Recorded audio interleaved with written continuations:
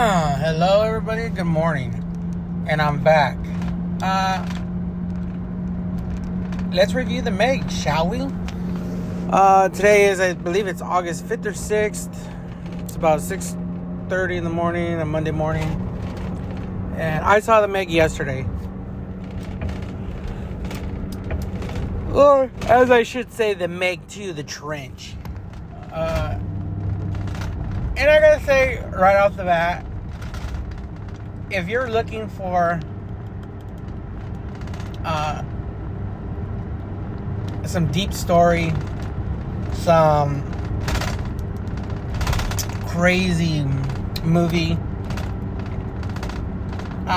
the Meg is not it. You know, I don't know. Like, the Meg 1, if you watched the Meg 1, you were even highly interested in the Meg 2, you should have known already that what you were getting into, literally. And I kind of feel that the directors knew that about the Meg 2, and they just went for it. It was good old-fashioned,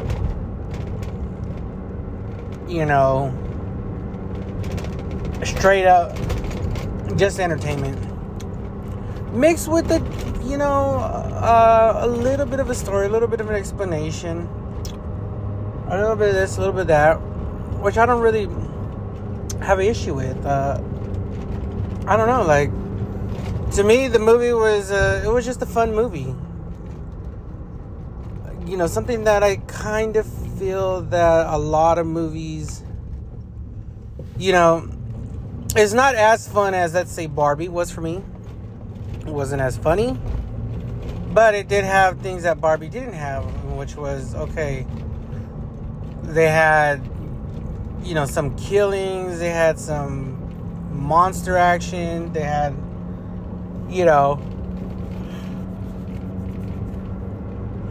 some cool shit, some blood, some guts. Got some cool shit through the movie. They had some phenomenal, scenes and imagery in the movie that I thought really stood out. Like the scene where the octopus, or maybe it was a Kraken-esque, got out the breach, or the cloud that they had down there. I thought that was cool. And that's just what it is. I mean, you can't honestly believe that there's megalodons still in existence today in any serious aspect. And the movie just is not a serious movie, like, at all. Like, it probably borderlines on the realm of, like, a sci-fi movie, but it's good enough to be in the movie theaters. The Meg 1 was good enough. The Meg 2 was good enough to get millions of dollars from people, and I kind of feel that it did. I heard it already made almost about 150 million, which bodes well, because I kind of feel that we're gonna get a part 3. As my window doesn't roll up here,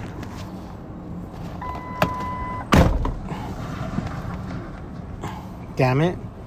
But yeah, I kind of feel it might be the only thing going against it. Was that it was a lot in Chinese. Perhaps like a good 1/8 or maybe even a 1/5 of the dialogue was in the Chinese thing. So I can say that for sure there's a lot of people that probably dislike that this movie was more probably catering a little bit to the Chinese markets. But isn't that what Walmart and all them do anyways? Like, don't they just cater to the Chinese market? I mean, they have them build all their shit, so they have to cater to them a little bit. So, you know, I can see a lot of people being upset about that. Because there's a good, I want to say 10 to 15 minutes of the movie that's in Chinese. More so than the last one. And I kind of feel, but I don't have an issue with that. I actually don't have a straight up issue with the Chinese in general. I kind of wish that the United States would get ahead of things and, you know, really beyond the Asian.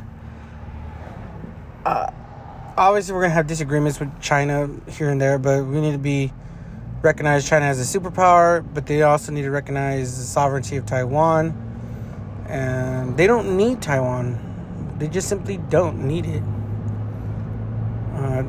China's good on its own.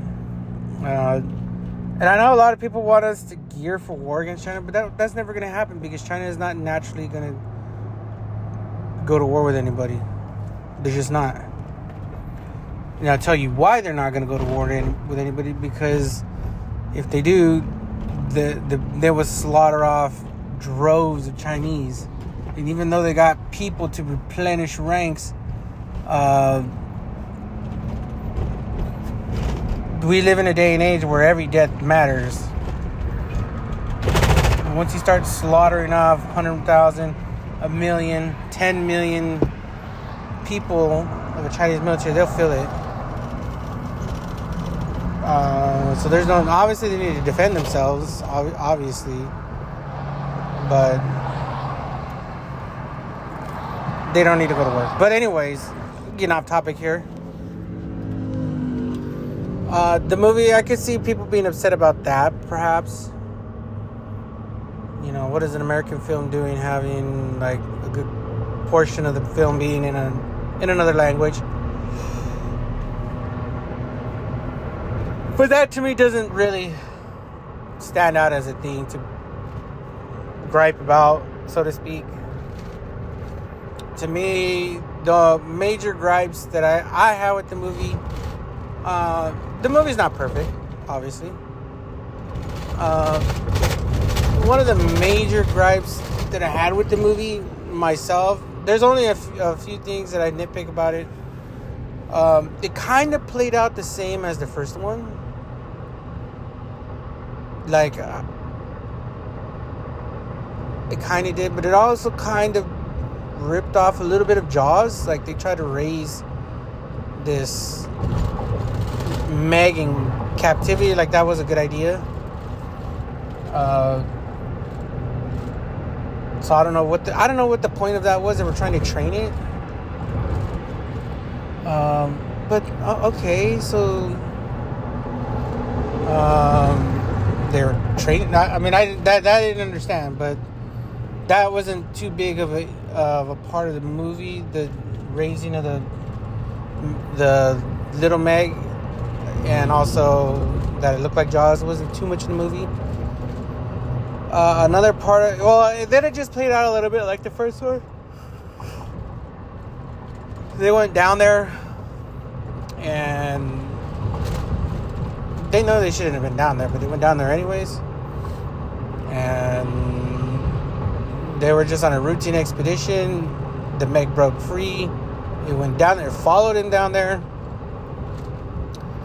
And then they discover that other people are down there mining it, which, that's a little unbelievable, but whatever. You just got to roll with the story of what they give you. I thought all that underwater shit was dope as fuck. It kind of reminded me of Pacific Rim, but if Pacific Rim without big ass robots and without the breach down there, you know. So that was cool. You know, and I mean, if you want to, they try to throw a lot of one-liners at you. This was a film built off of one-liners, but I thought it was okay. It wasn't as one-linerish as you want it to be. Some of it is a little bit cringeworthy, but not enough to knock it from where it was at already. But then we get to the good stuff. Again, they got to show a big-ass octopus rising out of The breach, that was dope as fuck. That whole underwater shit at the base, the Megs trying to, showing the Megs, the real ancient ones, that was dope as fuck.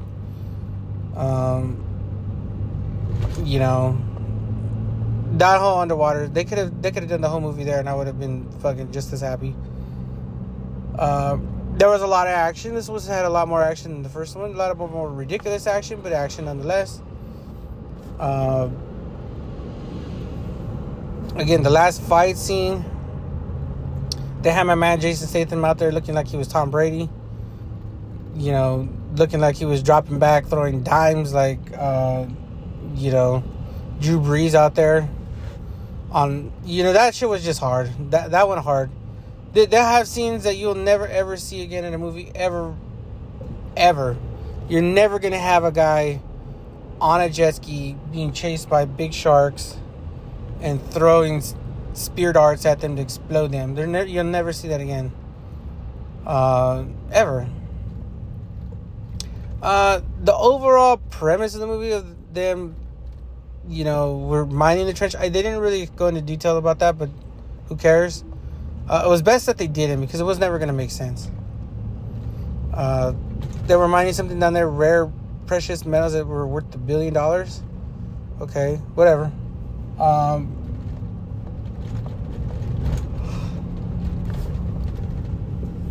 A good part was they had a lot of people die.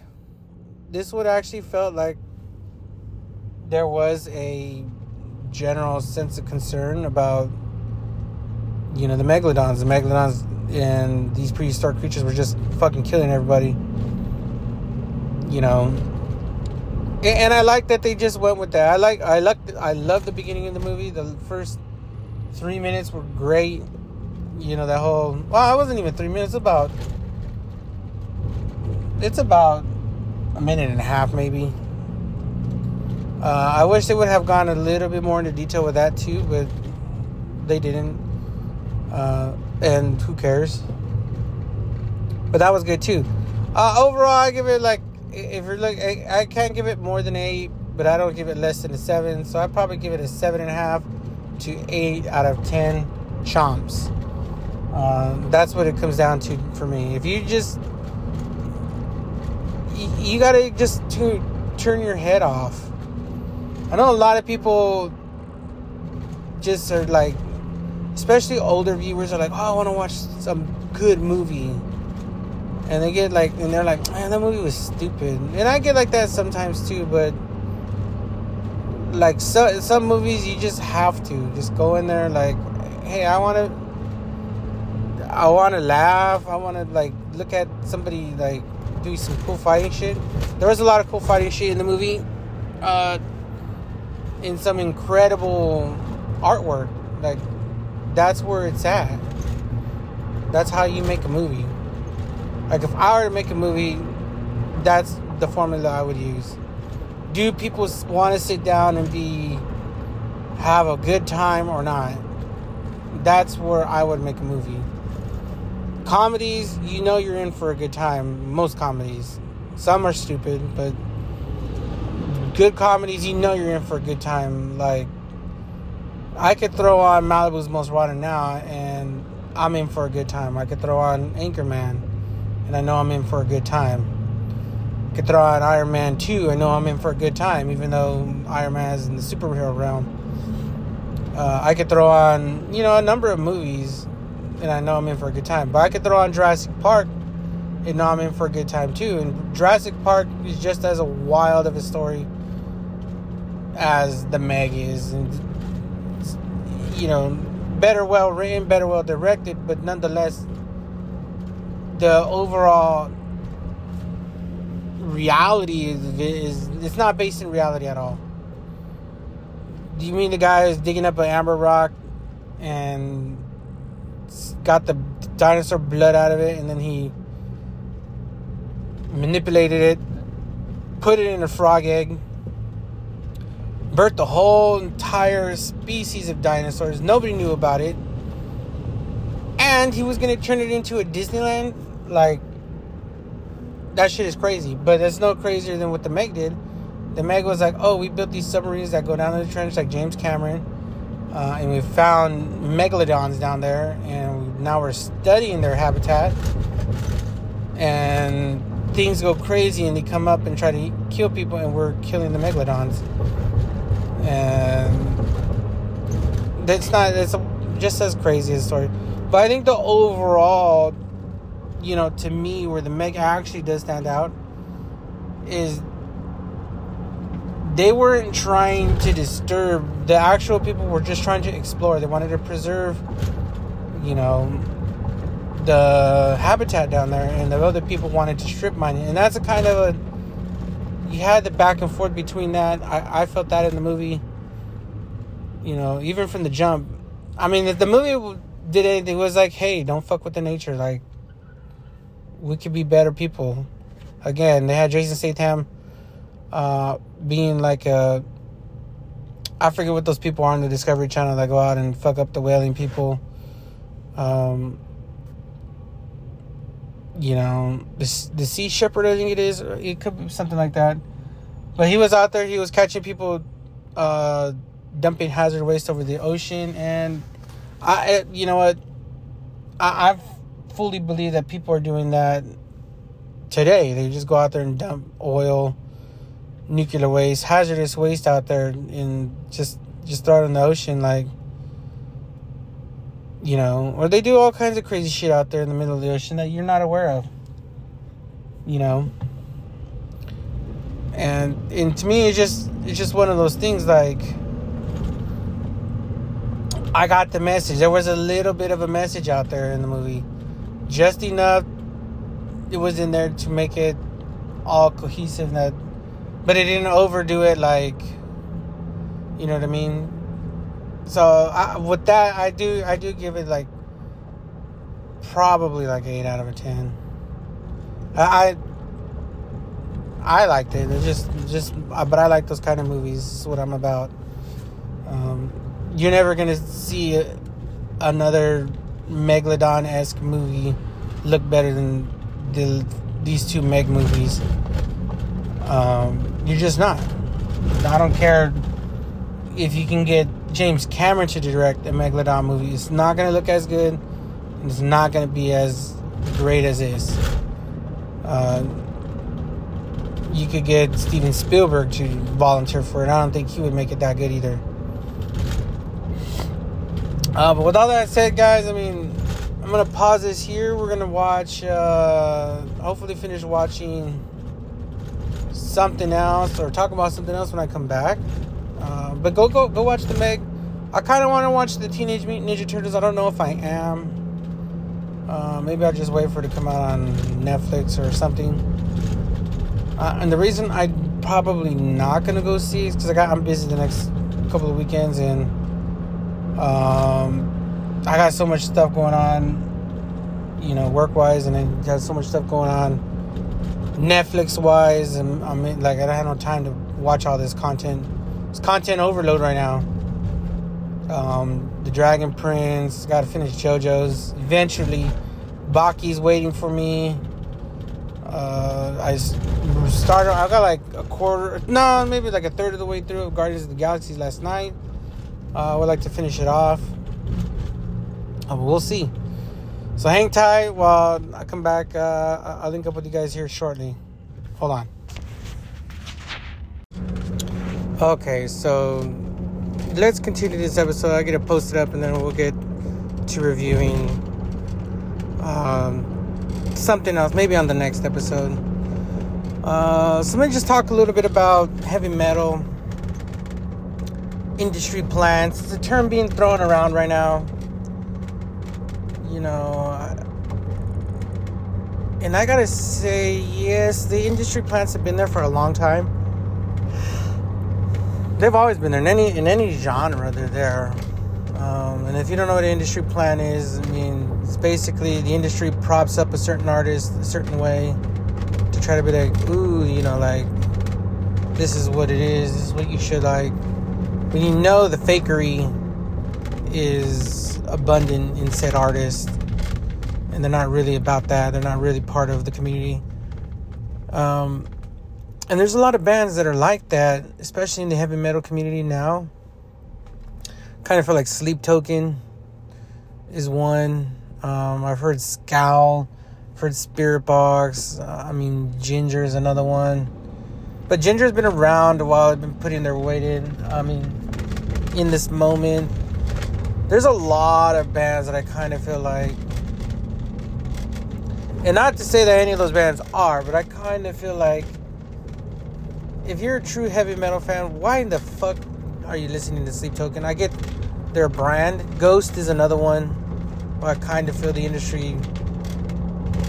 And when I mean industry plants, some of them are plants and then they blossom. And the industry still feeds into it. Like, who in the fuck is listening to Ghost and Volbeat? Like, come on now.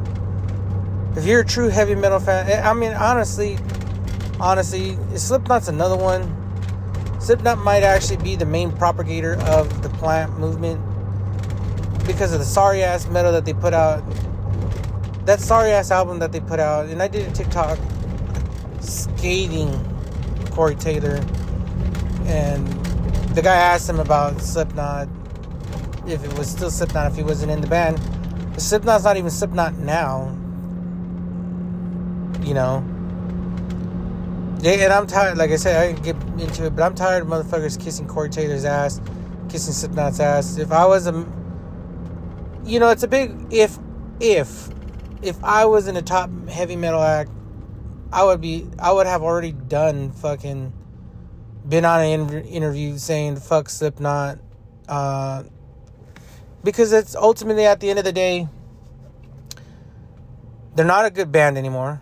They don't tour with good bands anymore. Any up-and-coming, rising, extreme heavy metal acts, they don't tour with. Code Orange is not what it once was either. Killswitch Engage has long since been their prime of their heyday. Volbeat is not the shit. Slipknot tours around with a bunch of, for the most part, a bunch of whack-ass bands. Or bands that have been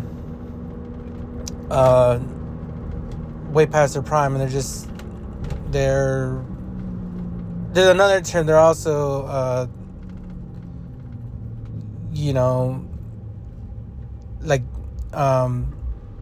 what is it called? Cornerstone bands, or your flagship bands, like a Disturbed. Who they make music, but I don't like it. A real heavy metal fan doesn't like it, and most of the heavy metal. There's always the heavy metal fan that's gonna be like, oh wow, Disturbed put out this song and they covered this band, and ooh, it sounds so good, and then they listen to the record. But are you actually listening to it, or are you just like listen to it a few times and then put it away? That's what the fuck I'm talking about. The real fans know, real heavy metal fans, real hardcore fans, real death metal fans, they know where the good shit's at. Like Lorna Shore, Knock Loose, Slaughter to Prevail is another one. It's up and coming. I don't know why they're so popular right now. They put in a lot of work.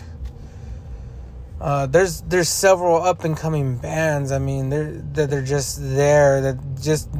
There's a disconnect between them and the top bands. The tour should be Slipknot, Lorna Shore, Knock Loose, and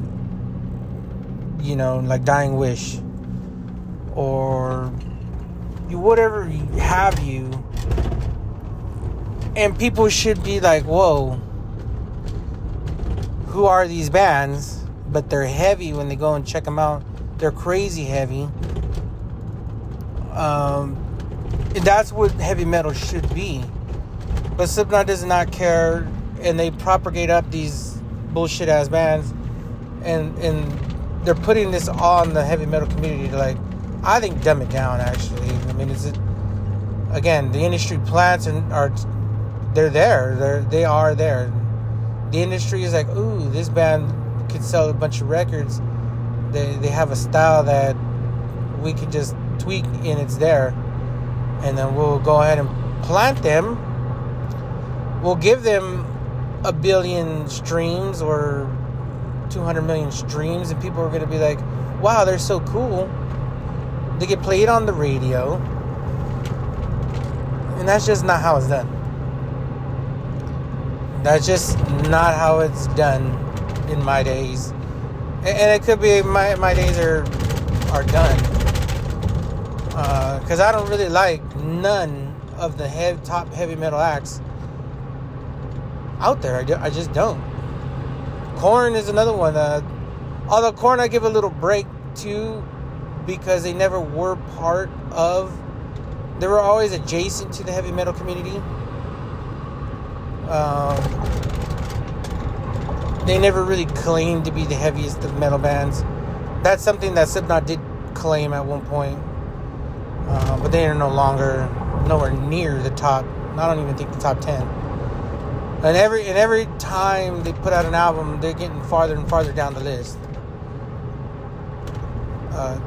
And on top of that, I mean, I also said in my TikTok, nobody can fucking sing you one fucking goddamn verse off of their new album. They don't know it word for word, bar for bar.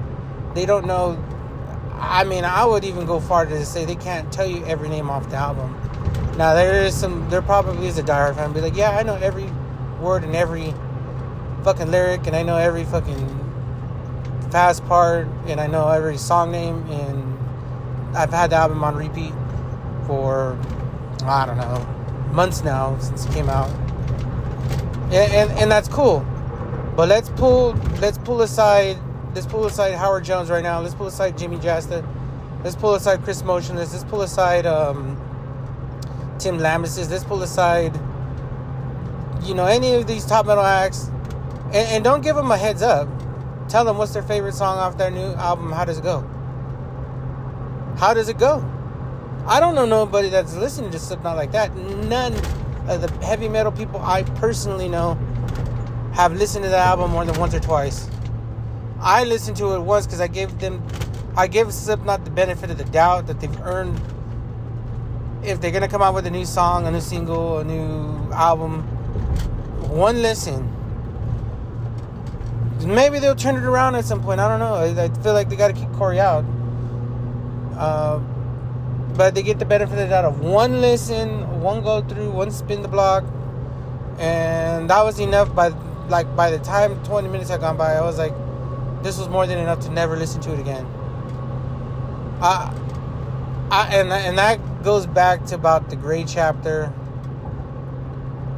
and maybe even before. I mean, it's just that bad. To me, it's that bad. I'm like, okay, well, like, this is not the heavy metal I want to listen to. It's just not. Body Snatch is another one. Paleface, Swiss is another band that should be propped up. Angel Maker. I mean, there's a whole bunch of bands that are fucking wild that they don't get the love because there's a very sharp disconnect between the top metal bands and the young metal bands that are up and coming. And not to say that Lorna Shore is going to be where Slipknot's at in 10 years, but Slipknot not helping them. These big bands are not helping them out. They're just not. And going back all the way back to the industry plans, I mean, that's just a term that's been thrown around right now. But I mean, when I was growing up, it was posers. You knew which bands were posers. You knew which fans were posers.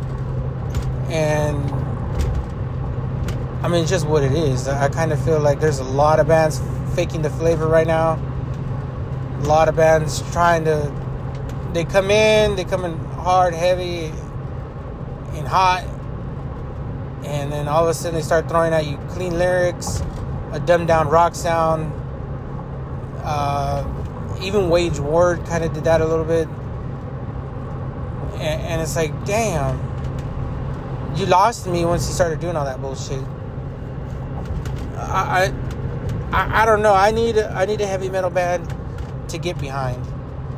To come out and just fucking challenge what's going on. Because right now it's a big love fest It's a big orgy. It's a big fucking lovey-dovey happy place in the heavy metal scene, and it's absolutely ridiculously like saturated with bullshit. And I need somebody to come and start cutting people's heads off. That's what I need from like a heavy metal band right now. I need for somebody to stand up and say, hey, I'm going to start cutting the bullshit aside here and start taking aim at some of these other bands. Put them on red alert. That change your shit, or you're gonna be out as the old dad rock bands playing one reunion show a year. Reduce you to fucking rabble.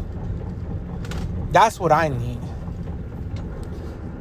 That's what I need from somebody. Somebody needs to straight up come in and put the smackdown on some of these bands, man. I mean, fuck.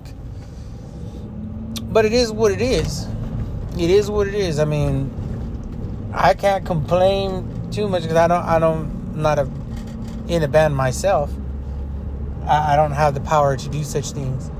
I'm just a fan here. But then again, I am a heavy metal veteran. I kind of feel like I kept my finger on the pulse long enough. I've given a lot of blood, a lot of sweat, a lot of tears, a lot of influence over my life of how I live. You know, I still live a very heavy metal, death metal, punk lifestyle. Sometimes you just have to tell the motherfucker, fuck you. You know, it's cost me relationships, you know, or I was like, you know what, I'd rather just be by myself. I'd rather die alone than being a bitch and fucking, you know, letting somebody walk all over me.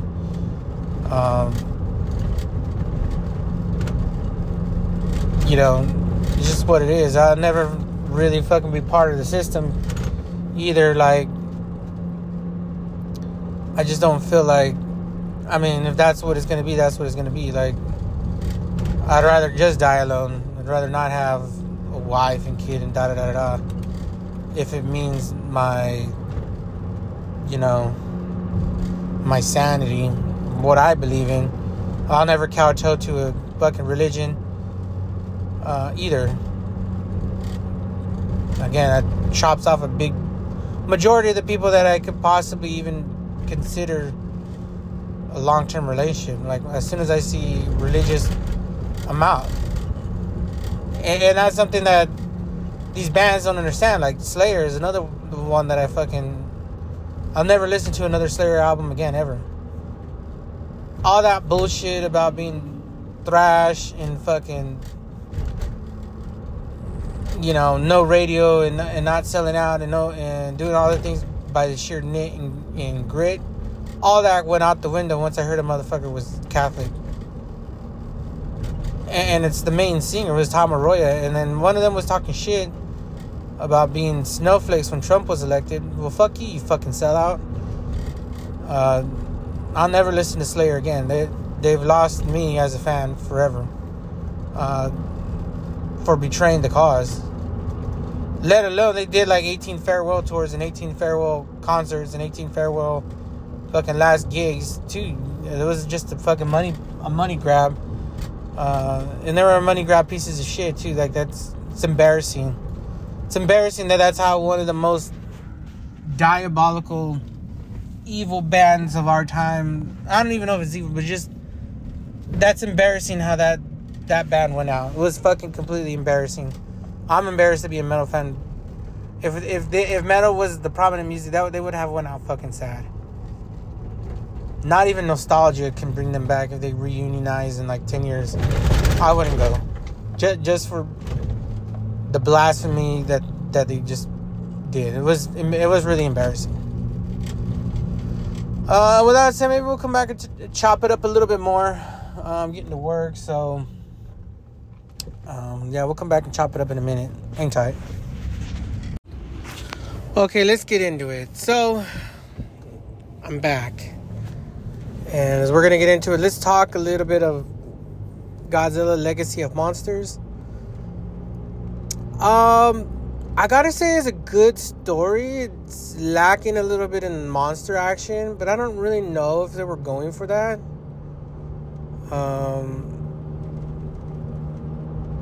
But the story is really good, actually. From what I could take from watching the first 2 episodes, Monarch has been monitoring but not stopping or doing anything. So they're kind of trying to paint Monarch as like a villain, so to speak, in like a very villainous like way, like if it's a massive cover-up, some sort of government conspiracy. And I get it. I wouldn't have necessarily gone that route, but I think they kind of had to, because like the monsters have been hidden for a while, and I think they were just like, okay, well, they had been kept secret from the public for a long time, and maybe that they didn't want people disturbing the animals, so they set up like a kind of like a military, their own little private military force to stop people from disturbing these animals. I think they had if you go all the way back to Godzilla 2014, they were trying to kill Godzilla, and I don't think they weren't effective. And I think they knew from then, like, okay, well, the less we disturb these creatures, it's better off, because we just cannot kill some of these. It's going to tear shit up, much like a volcano, or like a Yosemite, or like a national park. Like, you just don't go there because X reason. And while there isn't the same kind of thing for the parks, but they guess they set up a little military force for them. But all that secrecy leads you to believe that Monarch is the bad people, and I don't really think they are, but for the show purposes they will. And then this is post 2014, so I don't really know if I think they were aware of Kong, but maybe this is going to take place prior to Ghidorah. And hopefully we get a little explanation of some other monsters. The one monster in Area 51 I'm kind of concerned with, because I think that has bigger implications going forward. But essentially everything's top secret. Your characters, Shaw or Lee, I forget what his name is, but he's like a Marine from like the olden days, like Kong days, and I guess they've been knowing for a while what's going on. And they run into the dragon that happens to the USS, I forget what ship. And most of the Godzilla heads know, like, but I recognize that ship from the credits in the first film. Or I don't know, they had a little info about it. And they're searching, they see radiation in the air, and they actually cleverly wrote that in, why they were going to investigate it, because they traced a plutonium trail or a radiation trail that went across the sky, but it went across the sky in wherever they were at. And he was like, well, it wouldn't be the Russians, because the Russians wouldn't fly that far south, and it definitely was the Americans. So who was it? So they were like, well, we're sent here to investigate it, and we're on the same trail. And they run into the other character, Randa. Yeah. Anyways, he's a cryptozoologist, which I wouldn't have gone with that as his official working title, because I think cryptozoology is kind of one of those fringe science fields that like is not taken seriously, like the ancient alien dudes. But they make it kind of seem like he's like a government agent of sorts, and him and the doctor, I can't think of her name at the top of my head. It might be Lee. I'm not sure the characters' names. But they're sent to investigate it. And honestly, that's a great start to the movie, because they're sent to investigate. And that's not even the beginning. The beginning starts with the daughter, her father has a secret family both in Japan and in San Francisco. She goes to meet up with what is her, like, I would assume would be her second stepmom or whatever. And she's got the keys to the apartment. She barges in. I thought that was kind of weird. But they discover some Monarch tapes. And it happens to be tapes linked to what was going on in the first episode. And also there's a little bit of pay dirt in there. I'm not going to say that it wasn't. There was plenty of monster footage being shown. I don't know what's going on with Bigfoot. I don't know if Bigfoot's in the Monsterverse. Who's got the rights to Bigfoot. But it is like a Bigfoot creature. That could be, you know, like a Yeti creature. Not everybody was on Bigfoot, but I could see that easily being like, they could, if Monarch could find like several, they could entrain them. I mean, I'm assuming that could be something that's, you know, that could be something there. There could be something there, and, you know, maybe to finally privatize and militarize some of the monsters, but having an elite force that can be undetected and also militarized for a global gain, you know, power is what it. Anyways, that's getting too far to where my brain goes into things. Anyways, Godzilla crashing into the bridge in San Francisco. That's where the young girl character, comes into play. And as is the case, Godzilla, every time he moves, is killing people. I think that was explicitly stated in this, that, hey, Godzilla is, yes, he does deal with these big monsters, but he leaves a trail of destruction literally everywhere he goes.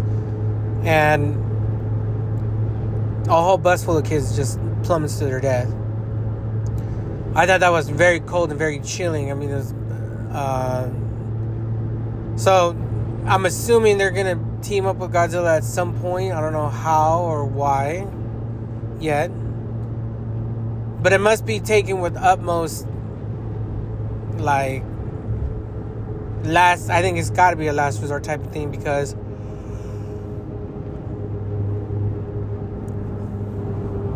I mean, like, again, every time he moves, he's liable to just wipe off the face of the earth hundreds of people, thousands of people even. And I'm sure in that Hawaii disaster that was in the 2014, or San Francisco, both actually Hawaii and San Francisco, I'm pretty sure he left thousands of people dead. And then the events post King of the Monsters, I mean, again, Boston was almost essentially wiped out. San Francisco wiped. Who knows what happened down there in the Gulf with Rodan. I mean, Rodan took out hundreds of thousands of people. I mean, they left a trail of life lost everywhere they went. Ghidorah agitating so many creatures. I mean, they probably wiped out millions. If you actually stop and think about it, had to have been millions. But either way, I mean, you would assume that even Godzilla moving anywhere is going to be a very tricky situation for Monarch and for in this particular series, because the gravity of what he's capable of doing and what has been done is already pretty evident in this, like, that Godzilla is not only a savior of sorts, but also he's essentially a death dealer. Like, he's gonna leave a trail of bodies in his wake. Again, it's a little light on the monster action, but that doesn't take away from anything. It's just a little light. Hopefully we've seen Godzilla show up in the first episode. I actually like that in the world that is the Godzilla world. They're like, you know what? There's a Godzilla warning like everywhere. Like everywhere you go, there's Godzilla warnings, like evacuation routes. And I actually think that's kind of cool. Like, I wish that Godzilla was real and I actually had things like that. Like, I need me a placard of Godzilla. Like, that's just a fan of me. Like, that was incredible fan service. You can see it on the buildings. You can see their ground to air, whatever those missiles are called. You see them like posted up, and it's like, oh, that's cool as hell. And then they move on to the jungle, and they actually uncover a whole nother, I thought it was Chernobyl at first, but I don't know where they went and seen all those eggs, and then the eggs started hatching. I don't know if the lady's dead. I think she did die there, but I don't know if that's 100% the case. I know Rhonda's hands got fried, and Kurt Russell gave them the ultimatum. You got 30 seconds or 60 seconds to, essentially, like, make up your mind. They want to find the truth. They want to find the missing dad, if he's dead or not. And he may not be. So there's a lot of stuff that they've wrinkled in there that I did like. And so, yeah, the first 2 episodes were really good. I'll be tuning in over the next couple of weeks. Leading up to -1, and then leading up to, hopefully, to King of the New Empire. I hope by the time this Apple Monarch is done that because I don't know, hopefully they timed it up right. Legendary and Apple TV, hopefully they timed it up right. Hopefully by the time we get because I think a trailer we're imminent on the trailer. It's highly imminent, coming hopefully before December 1st. So it should be, I'm thinking this Thanksgiving during the football games or during the basketball games, but this week, it should be this week. We should be getting a full trailer. We're post the strikes and all that too, so hopefully they're editing and getting it edited together. But hopefully when they do drop the trailer, that it doesn't spoil the Legacy of Monsters series, in that, okay, they don't just pop out like Space Godzilla or something, or that Kong suffers hopefully it lines up correctly. And I'm sure I'm sure they're doing that. I'm sure the execs are well aware, like, they can't just jump the gun on something when people are still watching, this Legacy of Monsters. Hopefully they don't do anything dumb. But I expect the trailer from the New Empire to leak or come out hopefully this week, because I'm almost positive that -1 is coming. And if you're gonna put Godzilla up on the big screen in front of Godzilla fans, you're gonna put up their own Toho, or their own legendary Godzilla trailer up on the big screen in front of it. Like, get a double whammy of Godzilla, a 2-for-1 essentially. Like, get it done. Hopefully that's the case. But with all that said, Monarch is good. I think it's just a little light on the monsters, but I think it's a series. Hopefully they build up to, I want to see a battle of sorts eventually. Like, I want to see an episode where there's like 20 minutes of nothing but Godzilla and monsters and shit, and like no peoples. Like, they owe, I'm owed as a fan that, like, if I had to spend the money for Apple TV, I'm owed it as a fan. I'm owed my fucking 20 minutes of glory. I don't mind the story. The story is pretty interesting as far as I'm concerned, but they owe it to me. And again, I don't know how many episodes it's going to be. Hopefully it's like 8 to 10. And hopefully they got plenty of room to show some monsters in there. I did like that crab monster fighting the spider, and I'm assuming the crab won. But we don't know, but I'm assuming the crab won. The crab suplexed the spider down into the fucking ocean, and at which point, I mean, drowning's inevitable, and the crown is just that's in his wheelhouse. I mean, it was eating spider for lunch. You know, just what it is. And with that said, we are going to segue over to Muzan is going to have to eat Nezuko to gain the ability to walk during the day. And that's essentially what I've got out of the season 4 of Demon Slayer. The season 4 wasn't particularly good. It was missing Zenitsu, it was missing the boar dude. I kind of felt like they put them characters aside. They just introduced 2 new characters. Tokido, and then the girl, I forget her name. Muchido and Tokido. But Muchido died. But the very first episode of the season probably to me was the best episode. That's when Muzan is essentially talking to all the upper ranked demons, telling them that they had to move up in ranks because so-and-so died, and essentially that he was no close to finding the answer that he was searching for, and that they were a bunch of failures.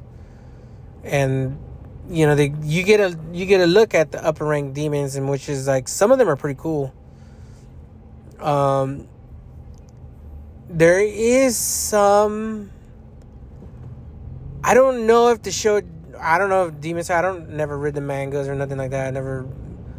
I just was watching the shit. The people that got time to fucking read all of the pages in the mangas and everything. I mean, maybe you guys know, but Muzan is essentially Michael Jackson reincarnated as the super evil villain.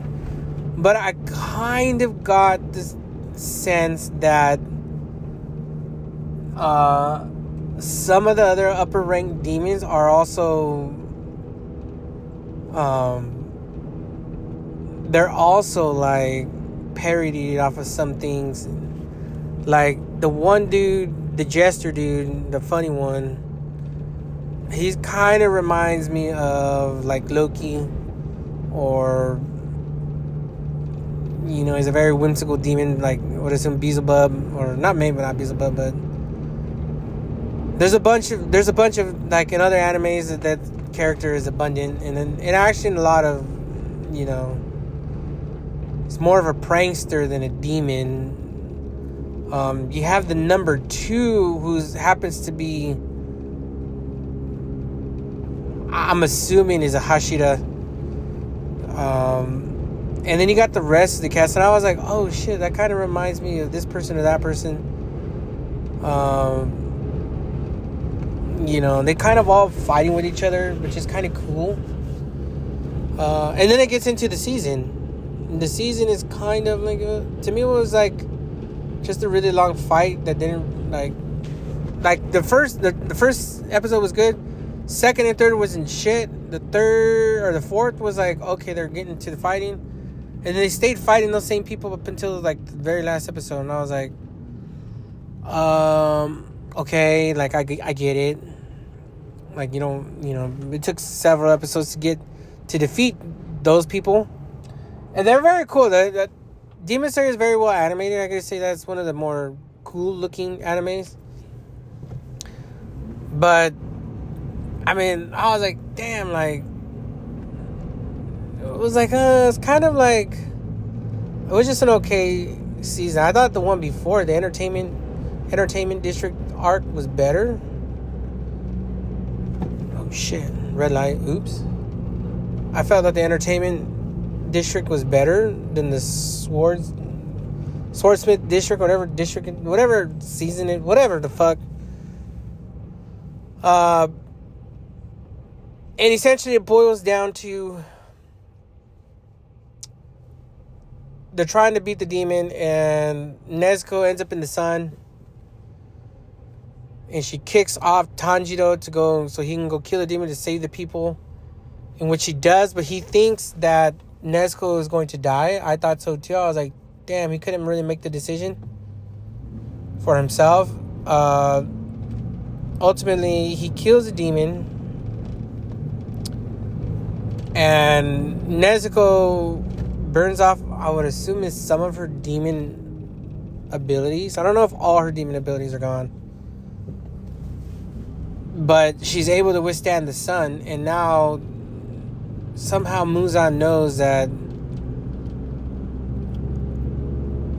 you know, he's been searching for a way to walk in the sunlight for thousands of years, or at least 1,000 years.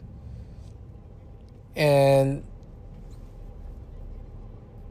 you know, Muzan's got to be one of my favorite villains of all time. Like, I watched a lot of, like, he kind of reminds me of a little bit more sinister Hisoka. Hisoka was very different in his approach into things. It's actually a very different take on, like, a clown bad guy. I think Hisoka's gotta be one of the top clown evil configurations that there actually is. Because, to me, if you put him heads up with the Joker doesn't really fight. He's just more manipulative, and like he says, he doesn't have a plan. But I mean, there's obviously an orchestrated pulling of strings to get shit done. But again, he's physically unable to go toe to toe with Batman. You know, there's other clowns, like the It character is, it's iconic. Pennywise is iconic in that sense that everybody knows who he is. But does he really fight? The Terrifier, to me, is just it's whatever. But he doesn't really have the ability to fight. Hisoka has anyways, long story short, Hisoka has the ability to fight. And he's salivating at the chance to crop up and prop up Gon and Killua. He wants to kill him. In which I'm like, yeah. And he actually took it to Gon. It whipped his ass and sent Gon almost spiraling to the fucking nether realm. But Gon is the shit. Anyways, Muzan, they kind of got the same thing going on with him. Like, he's got the motivation to not want to kill Nezuko and perhaps Tanjiro. And I'm hoping that is the case, that, with all what they got going on, like, get that done. Like, I want to see that. But Muzan is very powerful, which was showcased in this even a little bit. Like, he just completely cut the heads off of people and just was like, don't even get near me. And that to me was the shit. Like, his 10-minute part. Muzan, to me, is the best parts of Demon Slayer. Like, the very first episode was the shit. And this last episode, like, half of it was kind of but then the last half of it, I was like, this is the shit. This is why I'm watching this show, because the villain is he's very well written. I mean, that, like, the character, I'm like, yeah, I want to see him fuck up Nezuko and Tanjiro. I need to see him fuck him up. But ultimately, he's fucking cool as fuck. Like, he's not a vampire. He had some crippling disease, I guess, and they gave him something, but they don't know what, but he ended up fucking up the doctor that fucked him up. And then he was like, fuck, like now I can't walk in the sunlight, like the sun hurt him. So I don't know if he's got vampire abilities or if he's just demon slayer. I guess he is a demon. But I was like, yo, like he's truly like one of the OG vampires, which was cool as fuck. To me, vampires are cool. And I'm just like, okay, like hopefully, I don't want Demon Slayer to end after 4 or 5 seasons. I hope they do him right and give him like 5 or 6 or 7 seasons, or at least like 6 or 7 or 8 seasons. You know, and have it do it right. Like that's what I want to see. I want to see like a whole season of him. I actually don't mind killing off Nezuko because Nezuko wasn't really a factor. Why he's going, you know. But I mean, if they're gonna let her live, I mean, I need to see her fight too. Like, and ultimately, I need to see the showdown between Tanjiro and Muzan. And I don't know if we're gonna get it because Tanjiro, even though he's becoming one of the more prominent demon slayers, he's not the top demon slayer. So I think there's gonna be a couple of top of the demon slayer core to fall to Muzan before it gets to Tanjiro and company. And that's what that, I mean, overall the season I give it a 2 thumbs up. I don't think it was as good as the Entertainment District, but it was pretty good overall. Again, I mean, I just wish there was more Muzan in it. I've been wishing there's more Muzan in all of it. And they're slow cooking him too. Like, they need to step up on it a little bit. Hopefully the next season, the season that does drop, hopefully we do get it. And that's what it is, man. I mean, that's my take on Demon Slayer. Finally finished it. I guess after this, you know, after this episode, I mean, I don't know what we'll be discussing next, but I'm going to go to the Chiefs game, so maybe I'll recap Vegas and Thanksgiving afterwards. And then -1 is coming, so we'll have some stuff to talk about here shortly. So hang tight, and I'll get back to you guys on the next couple episodes, or I'll see you guys in a week. Laters.